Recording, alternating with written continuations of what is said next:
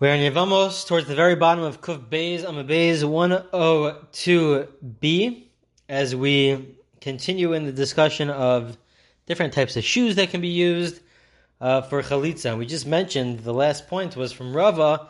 Rava differentiated between different types of an anpalia, different types of sort of like a sock, whether it was made out of just regular clothing or whether it was made out of leather. And if it's made out of leather, so then it would work. But if it was just made out of regular cloth, so then that would not work. So the Gemara says, Tani Kabasi de Rava, we have a brisa in support of this position of Rava. So we're going to quote this brisa as a way of supporting Rava. And once we're on the brisa, so then the Gemara will also have further analysis of this brisa. So if you do chalitza with a shoe where the seams opened up, but it still covers most of the foot, the first half of this list will all be kosher. The chalitza would work. Or with a sandal, with a shoe where most of it opened. Again, also it was partially open. Most of the foot is still covered. Still covers most of the foot. Besandal shel sha'am v'shel siv, whether you use a sandal of cork, sha'am, or of fibers that are from a tree, or bekav hakita, with a prosthetic foot of somebody who had an amputated leg, bemok, with felt, besmichas haraglayim, with a blanket which is used for the legs of an amputated, somebody who had an amputated leg, so it's there to cover the stumps of his leg. It's not an actual shoe, but it's like a blanket. Bampalya shel or. The key here is that it's an ampalya shel or. If you have a sock which is made out of leather, v'hacholetes min hagadol, or if you do chalitza from an adult. The point here is bein, turning to Kuf Gimel Alef, ben omed, ben yoshev, ben muta, whether that person is standing or sitting or is lying down. V'hachaletes min hachasuma. Also, if the person is blind, that the brother-in-law is blind, so then in all those cases, chalitzasa kshera. All these cases it works. Tosfos points out, the classic commentator on the page, he points out, why would you think that you have to stand? So he says, he gives two reasons. One, it could be from the verse itself. The verse, when it describes what the court says about what the brother-in-law did, it says that he stood up. It doesn't say that he has to stand up, but in the passive it says that he stood up. So maybe he would have to stand. Alternatively, maybe because this requires a court. So it's viewed as the end of the court, which is referred to as the decision of the court, the Gemar Din. And so then the people involved would have to stand. So then if that's the case, maybe she also has to stand. And the Rambam Maimonides has different parts in which it's ideal to stand. Also, why would you think that if the brother-in-law is blind that you cannot do chalitza? So that might come from the fact that maybe she has to spit, explains Tosfos, she has to spit in front of him during the step of spitting, so maybe he has to actually see it, because it's really a sign of upsetness, of disgrace, over what's happening, so maybe you would actually have to see it. It has to be done in front of him, so the answer is that no, he doesn't have to see it, even if he's blind, the chalitza would work. Now the second half of this brayso says, these are the opposites. If the shoe is broken up and it doesn't cover the majority of the foot, you cannot use it. Or a blanket which is used for the hands, not for the foot of an amputated person, but for their hands as they walk. They're also walking on their hands. Or if it's a sock which is used, just a regular sock, that's the contrast. Or if the chalitza was done with a minor, the yavam was a minor, in all of these cases, chalitza psula.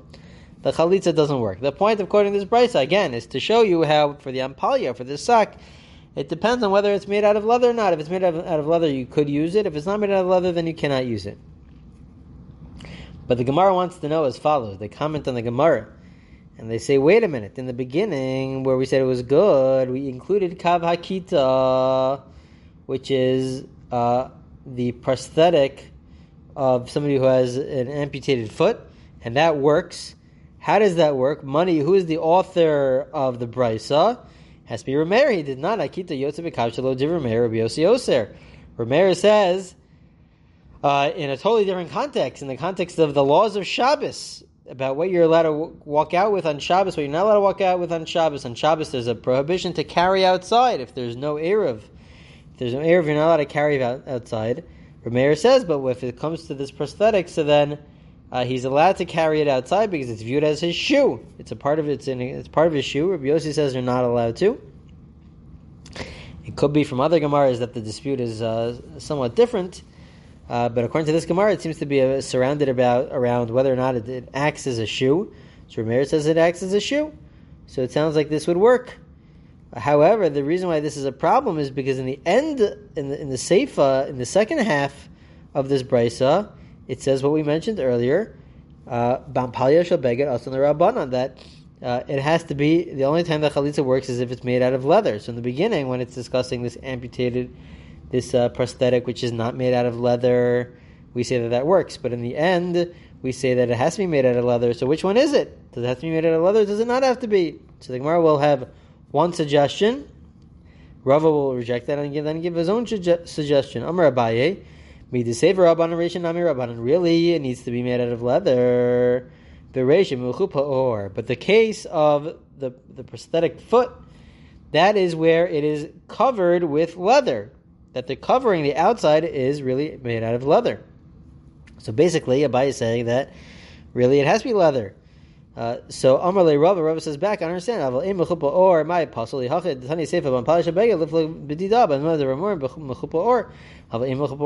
Rava says if that's the case, so then in the Seifa, in the second half, which we said that it's invalid, so then just give a case where you have a prosthetic foot and it's just not covered with leather. That's all you have to say. Why does it have to give the case of the Ampalya shel beged, the sock, the regular sock? It should just differentiate within a prosthetic foot that whether it's covered with leather or not. The fact that the Brisa doesn't do this tells us that Elam Rava Miduresh Meir Seif and Amir Meir. That really we're going within Rav Meir, and Rav Meir is of the opinion that it doesn't have to be made out of leather with regards to chalitza. He doesn't have the same way of learning the psukim, the verses that we had in a previous recording, and it really doesn't have to be made out of leather. If it doesn't have to be made out of leather, what's the difference between the first case and the second case? Haiman. So he explains. Seif and Amir Meir. Hai magin v'hai lo magin. The difference is that whether or not it protects the foot or not. In the end of the day, according to Rav Meir, who says that it doesn't have to be made out of leather, but at the end of the day, the shoe has to protect the foot. It has to protect the foot, and if it doesn't protect the foot like a sock, so then you can't use it for chalitza. But if it protects the foot like a prosthetic foot, so then it would in fact work. And that's how Rav Meir would differentiate between the two cases. Okay, that's a way of just explaining the Brisa. The Gemara now has a few statements from Amemar. Amemar has a few statements here. Interesting statements. What exactly is the reason behind these statements is subject to dispute. But Amar Amemar, let's get into the first one. Amemar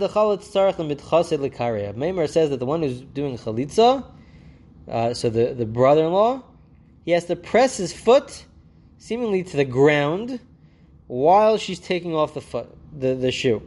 And the question is why? Why does he have to be pressing his foot to the ground? Rashi says it's to the ground, maybe it's not, it doesn't have to mean to the ground. So two different explanations that are given. The Rush explains, one of the classic commentators, the Rush, he explains that he has to press his foot into the ground to show, in general, we see that this shoe has to be a very specific type of a shoe. And so usually people didn't own this shoe necessarily, but they just got it in Beis Din. They received it in Beis Din in the court. And sometimes we say that it has to be a good fit. So he has to press down, maybe not on the ground, but on something to show that this is really something which is protecting him, that is acting as a good fit. And so he has to press down on the ground to show that this actually fits. Alternatively, the Ramban explains, also one of the classic commentators, he explains that no, the reason for this is because he has to, at least in some sense, be standing, even if he's lying down, even if he's sitting down. but it's the way of somebody who is standing, walking, to be pressed down on the ground. And if that's the case, so he has to be pressed down on the ground with his foot to sort of signify the idea of standing, because maybe there is an aspect of standing. The verse says that he stood in the passive. So maybe there is an aspect of standing, and so therefore he really has to press his foot down, and this would be seemingly specifically onto the ground. Okay, that's what a Meimar says. So Amar le Rav Ashi la Meimar. So Rav Ashi asks a Meimar, V'hatana ben Omed ben Yoshe ben Muta. I don't understand the brisa that we could just quote. It said that you don't have to stand. Seemingly, according to what you're saying, you have to stand on the ground. But we said you could stand, you could sit, you could be lying down. So he answers, a Meimar answers, Ema, let's say, Olam dedachis lekare. Even if you're sitting down, even if you're lying down, in the end of the day, you still have to press your foot onto the ground as if you're walking, as if you're standing. That part is necessary. You don't have to, maybe the rest of your body could be in a sitting position, could be in a lying position, but the feet have to be in a standing position. That's the way the Ramban understands it. The feet would have to be in a standing position, and so that's why we have this halacha. And this is what we try to do also, practically. This is now the second statement of a Meimar. V'amar a-Meimar, Hayman demaski alichta dekare lo chaletz. He says that somebody who walks on the back of his feet, meaning he's club-footed, and his foot is he has club feet, and his foot is twisted upside down, so then they cannot do chalitza. They can't do chalitza. The Rambam, Maimonides, and others, they explain the reason why you can't do chalitza is because they can't actually push their foot towards the ground. The two statements of a Meimar are connected to each other. You can't put your feet to the ground, and so therefore you cannot perform chalitza. Amalei Rav Ashi la Meimar v'atane smichos haraglayim lav d'chalatz ba'ihu. He says, I understand, but the leg supports could be used for chalitza. So why can't such a person just use his leg supports? So the idea is lo diyayiv le'acher v'chalatz. So in the end of the day, the answer is that even for these leg supports, they cannot be used unless you could actually have them walking in a normal way, where they're pushing their foot to the ground. These leg supports could be used by somebody who doesn't have an amputated foot. That person could use it, who doesn't need support on his knees. That person could use it because then he could actually stick his feet to the ground. But otherwise, it would not work. And so that would be one idea, that you would have to have your feet in a normal position so that you could stick your feet to the ground. And the two statements of a Meimar are really connected. Rashi gives a slightly different explanation. He says that it's not really, if it's not in the normal way, so then it's not what's referred to as a regel, as the regular foot being used in such a way, and so therefore that's why it is disqualified. Okay, continuing on in the Gemara for a few more lines. The Gemara quotes from the Mishnah. It's going back to the Mishnah, and it says, Minar kuva ulamata. If somebody who has an amputated, well, what exactly this means is actually subject to debate, but the way we understood it from Rashi is that if a person's leg was amputated from the knee down, so then he could still do chalitza. It's only a problem if it's from the knee up, and we'll see exactly why in the Gemara. It's important to note that many other of the commentators, they explain the Mishnah completely differently, and we're not dealing with somebody who has an amputated foot, but we're dealing with somebody who has a regular foot. But the point is that the straps, the way they would have these shoes, is that these shoes would have straps that go around the foot, and these straps either, perhaps even ideally, should be going around really the rest of the leg, meaning the shin, what's below the knee. And so that's what should be used. That's how others explain it. But Rashi, and we'll stick with Rashi for the rest of this Gemara, Rashi explains that it's referring to somebody who has an amputated foot as long as it's past the knee, so then he could still do chalitza. So the Gemara says, I don't understand. Raminu regalim prat labale kavin, in a totally different context. If anybody remembers from Chagiga, when we did Chagiga a few years ago, when it comes to Chagiga, when the mitzvah of going to the Beis HaMikdash, walking to the temple 3 times a year during our holidays of Pesach, Sukkot, and Shavuos, we said, regalim, that a person has to walk. That means somebody who has an amputated foot is exempt. They're exempt from walking to the Beis HaMikdash, to the temple 3 times a year. This seems to imply that the way we define a regel, this is even if they have an amputated foot even below the knee, that a regel means an actual foot. and not just above it, which is below the knee. So it seems to be regel. A foot is an actual foot. When we talk about a foot, it's somewhat the actual foot, not the rest of the leg. So why would this case be any different? The Gemara says, no, there's a big difference. Shani hacha, tichsiv me'al raglo. The difference is that when it comes to chalitza, it says more than just it has to be part of the foot. It could be above the foot. Me'al raglo, above the foot, which means from below the knee. If it says me'al raglo, above the foot, maybe that it could even be if he has an amputated foot that's past the knee, that's closer to the thigh area. Maybe that should also work. The Gemara says no, because we have a drasha, we have expounded upon it, and we say it can be above the foot, but it cannot be super above the foot. Me'al de me'al, similar to what we had earlier about having two shoes, which may be me'al de me'al. So to have it above the knee, closer to the thigh, that would be a problem. But if it's below the knee, that's fine, because it says me'al haregel, which is above the foot. A few more lines. Amar of Papa. Rav Papa says, based on the Shmamina, Hai istavira ad ara nachas disa gadaitach mipsak pasuk havala iu me'al b'shoko me'al d'me'al.